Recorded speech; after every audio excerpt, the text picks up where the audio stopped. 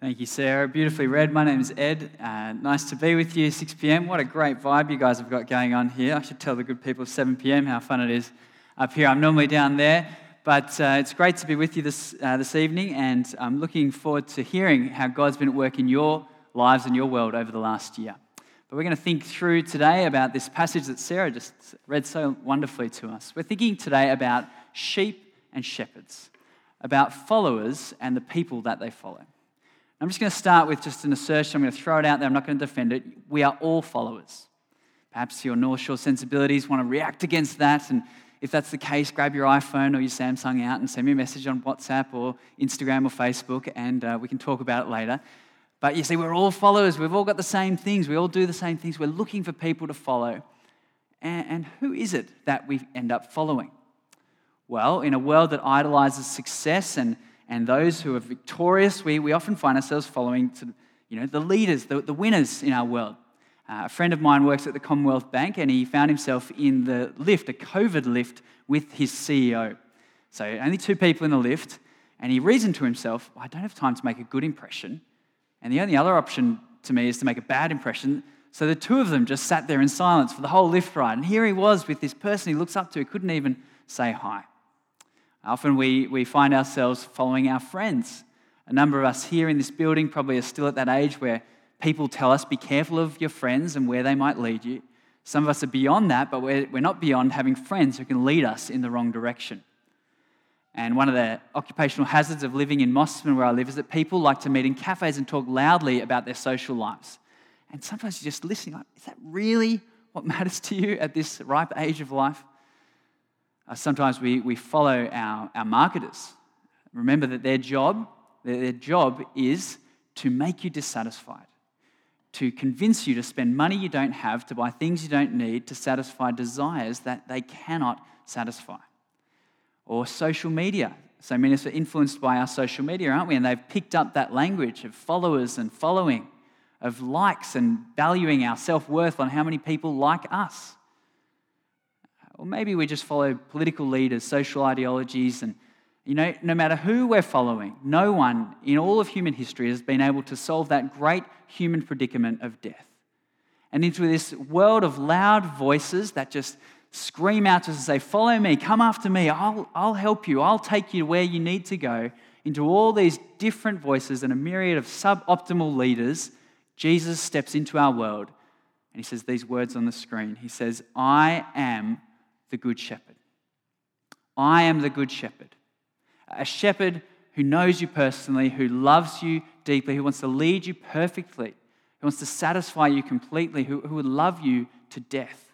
A shepherd who will hold you for eternity. We want to flesh those out from our passage in John chapter 10 tonight. But before we get to this idea of good shepherds, we need to start by just thinking briefly about bad sheep. Well, look, the Bible has lots of lovely, affirming things to say about us as people who follow God. We are children of the living God, heirs of his eternal kingdom. But the Bible also says that we are sheep. It's one step up from grass, which we are also, but we are sheep. And now sheep, they're good for many things. They're good for providing wool to keep us warm. They're good for providing lamb chops. They're also the easiest animal to draw. Lots of little simple things about sheep. But when it comes to the animal kingdom, sheep are right down the bottom. They are dumb, defenseless, and they're prone to wander. In a Bible verse made famous by Colin Buchanan, children's entertainer, the Bible says that we, all like sheep, have gone astray. Very good. Each of us has turned to his own way. Ba, ba, do, ba, ba. But the Lord has laid on him the iniquity of us all. Singing, ba, ba, do, ba, ba, Isaiah 53:6. Yeah, there you go. We have all wandered. Every single one of us are prone to wander, and wander from God we have. My, how we've wandered. We've wandered to our own little pasture, our own desires, our own life, where we're just free from God and doing our own thing. Wandered down ravines, into dangerous gullies, wandered into wolves' lairs. We have wandered everywhere. And God is a shepherd to us. Remember Psalm 23, that famous psalm written by the shepherd king David? He said, the Lord is my shepherd. The Lord is my shepherd, I shall not want. So God is a loving shepherd and he wants to shepherd us. And Jesus steps into the world and says, I am that good shepherd. I am that good shepherd. And he steps into this world where leaders have done such a bad job shepherding. Last week you met that man born blind, that little sheep born blind. And what have the shepherds of Israel done to that man? Accused him, talked down on him, kicked him out of the synagogue. And so the good shepherd came along and loved and nurtured that sheep. And he's continuing that conversation with the Pharisees this day. So I wanted to give you those 5 reasons why Jesus is so, so good as a good shepherd and why he's so, so worth following. Well, Jesus, number 1, is the good shepherd because he knows us personally. You'll notice he's continuing talking to the Pharisees in verse 1, and he takes his audience that day to the village sheep pen. Now, this would be a very well-known sort of place for his audience in that day. The village sheep pen would be a place with high walls, with mixed sheep, so sheep from different shepherds would be there at the end of a day where the farm had been out grazing, brings them back, entrusts them to a gatekeeper who watches over the gate and protects all the different sheep. But what happens the next morning? How do you get your sheep out of all these mixed sheep? I don't know if you've ever tried getting one sheep out of a whole lot of sheep, but it is an almost impossible task. Well, Jesus says, verse 3, the gatekeeper opens the gate and the sheep listen to the shepherd's voice. Jesus says he calls us and we hear his voice and we come. Now, if you don't believe that sheep can listen to a shepherd's voice, your homework tonight is to go on YouTube. And I didn't believe this either, but on YouTube, you'll find, just type in, do sheep listen to a shepherd's voice? And this lovely Norway video will come up of a bunch of tourists trying to call out to a shepherd's sheep. And he's told them to call, and they're all there going, doing that sort of stuff. And then the shepherd comes forward and just does the same thing. And the sheep pop their eyes up and then start running towards him. It's a lovely image. It's exactly what Jesus says. He says, when I speak, my sheep hear my voice and they come to me. And I'm presuming that's why a lot of us are here tonight, because you have heard Jesus' voice and you're coming to him to be fed by him. Well, not only that, but he knows our voice, but we know his voice, but also he knows us by name. Verse 3 again. He calls his own sheep by name and leads them out. So come back with me to my friend in the office at Commonwealth Bank, in the lift, sorry. There he is with his CEO, his great leader, and the CEO, not only does he not know his name, he doesn't know what he does, and there's nothing to talk about when there's just the two of them in a lift. Now contrast that with the God of the universe who knows your name and knows you personally. Not only does he know you, but Sarah picked it up before, he wants to know you deeply, personally, even intimately. Verse 14 says, I am the good shepherd. I know my sheep, and my sheep know me. The Bible uses that same language in verse 14 to speak about how Adam knew his wife Eve. It is a deep, deep knowledge. Not sexual. No, God has something better for us than that. It's the depth of relationship that we're made for and that we'll spend all of eternity enjoying. So now think to yourself of two people who know one another really well. Think of two people who are just totally inseparable. You could never imagine them apart. You can't go past God the Son and God the Father. They're pretty much as tight as they get. Well, look at this, verse 14 again. I know my sheep, says Jesus, and my sheep know me, just as the Father knows me, and I know the Father.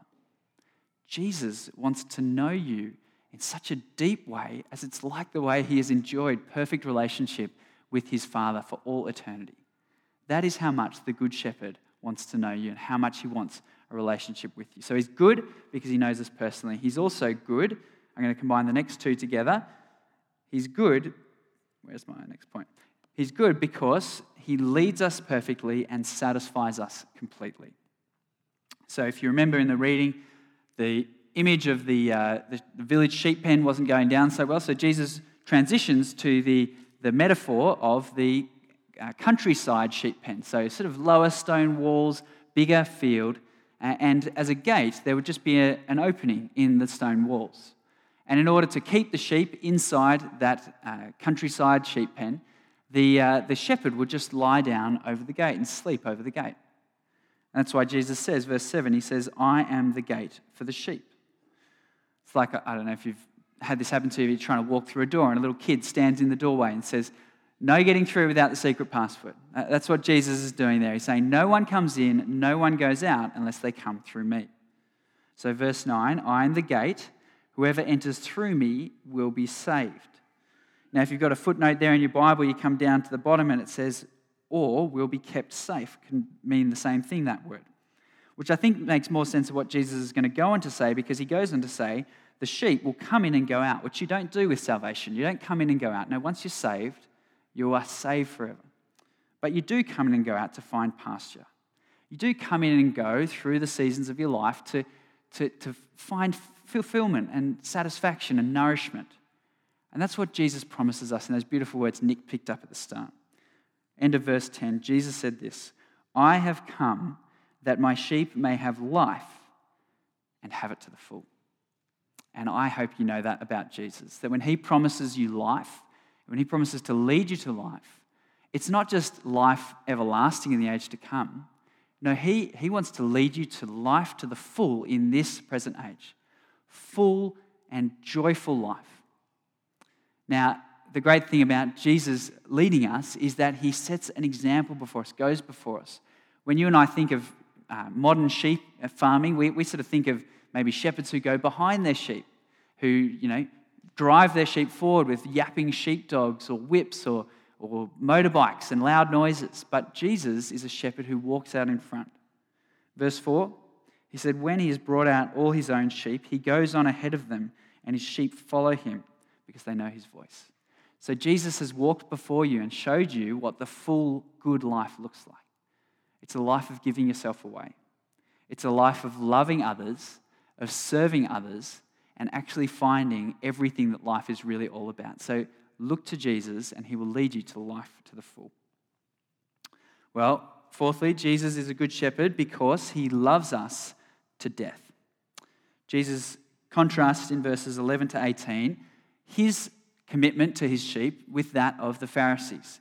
And he says, look, you Pharisee guys, you're just like the hired workers.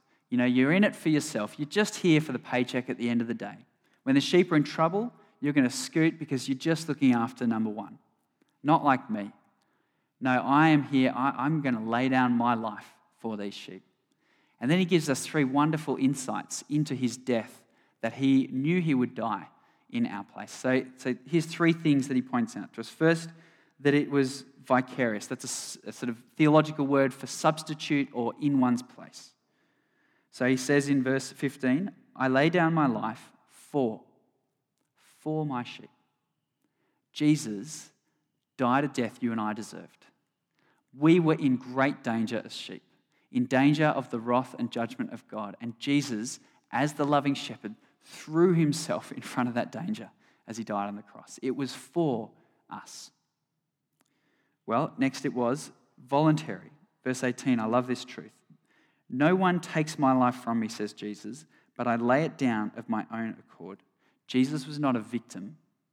Jesus was not going through this because he had no other options. No, he let it happen to himself, and he did it for you and for me. And lastly, it was victorious. There's a funny irony, isn't it, in that it's nice as a sheep to know that a shepherd loves you and would die for you, but a dead shepherd is actually no good to a defenseless animal. An animal that is defenseless and that doesn't know where they're going needs a shepherd to lead them, and Jesus can do that because he knew he would rise from the dead. Verse 18 again, "I have authority to lay down my life and authority to take it up again." So because Jesus is victorious, that's why, fifth and finally, as the good shepherd, Jesus is a good shepherd because he holds us eternally. Take a look at verse 28. "I give my sheep eternal life, and they shall never perish. No one can snatch them out of my hand."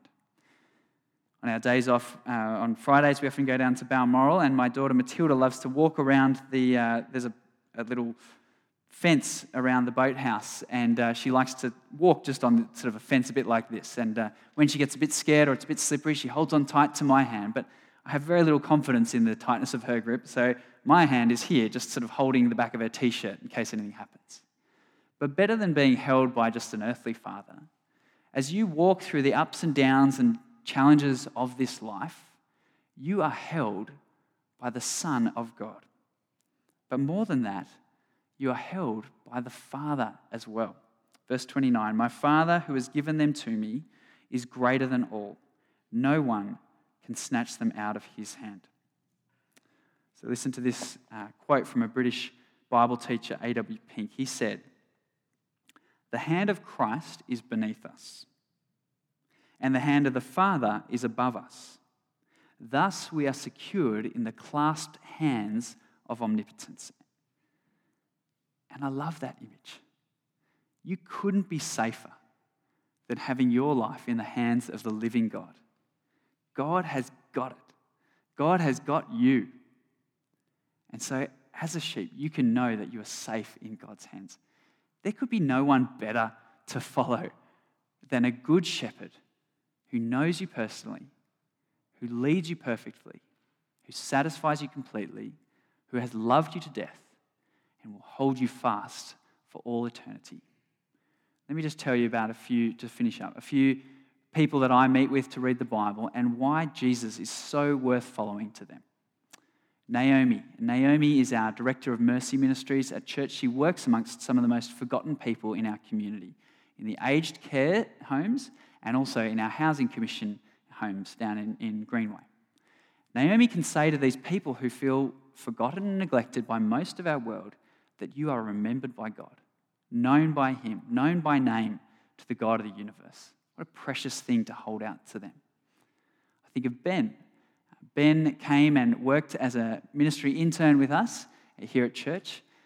The last 4 years of following Jesus has led Ben to Oman, Mongolia, Jordan, China, Indonesia, Thailand, Neutral Bay, and on Wednesday, back up to Queensland where his family lives. It's been a thrill of a ride. Ben and Aisha, his wife, have made a life out of giving themselves away to others. And surprise, surprise, they're the most joyful people that many of us know. I think of my friend John. John and I grew up on the North Shore. Everything was going pretty well for John, except that his social drinking habit turned into full-blown alcoholism. And when his fiancée postponed the wedding until he got his drinking under control, he found in Jesus the satisfaction that he couldn't find at the bottom of any of those bottles. He found in Jesus the power to say no to this terrible vice that was destroying his life. I think about my wife, Bridget. Bridget is a very clever fashion designer. I found out this week that her business is the best performing Australian fashion brand in this present climate, which is so wonderful. But with all the success that she has enjoyed, nothing is more meaningful. Nothing has grabbed her heart like the fact that the God of the universe laid down his life for her. It is the foundational pillar of everything she is and everything she does. And then lastly, I just think of my friend Don. Don's 88, and we go to the gym together actually, so it's a bit of inspiration for those people who are feeling like they can't get to the gym anymore. But Don and I read the Bible together, and Don is actually feeling a little bit boastful at the moment about his impending death. He often talks about how he's kind of looking forward to dying, not the process of dying, but that he knows where he's going. And in this world of people who are so fearful of death, Don says, I know that my life is safe in the hands of my God. So friends, there is no one better, no one who loves you more, who is more perfect as a leader that you can follow than the Good Shepherd, Jesus Christ. Please open up your eyes to see him. Open up your ears to hear his voice. Let your life walk behind his life. Stay close to the Good Shepherd. He will lead you to life, life to the full now, and life everlasting in the age to come. I'm going to close this in prayer. I'll invite the band to come up as I do that. Let's pray. God, our Heavenly Father, we are sorry that we, like sheep, have gone astray from you and wandered our own way. We thank you so much that you love us and didn't leave us lost, but came and found us by sending Jesus, the Good Shepherd, to know us personally, to lead us perfectly, to satisfy us completely, to love us to death, and to hold us fast into eternity. Lord God, help us keep our eyes fixed on Jesus. Help us to follow close behind the Good Shepherd, that we may walk into life now, and life in the age to come. In Jesus' name we pray. Amen.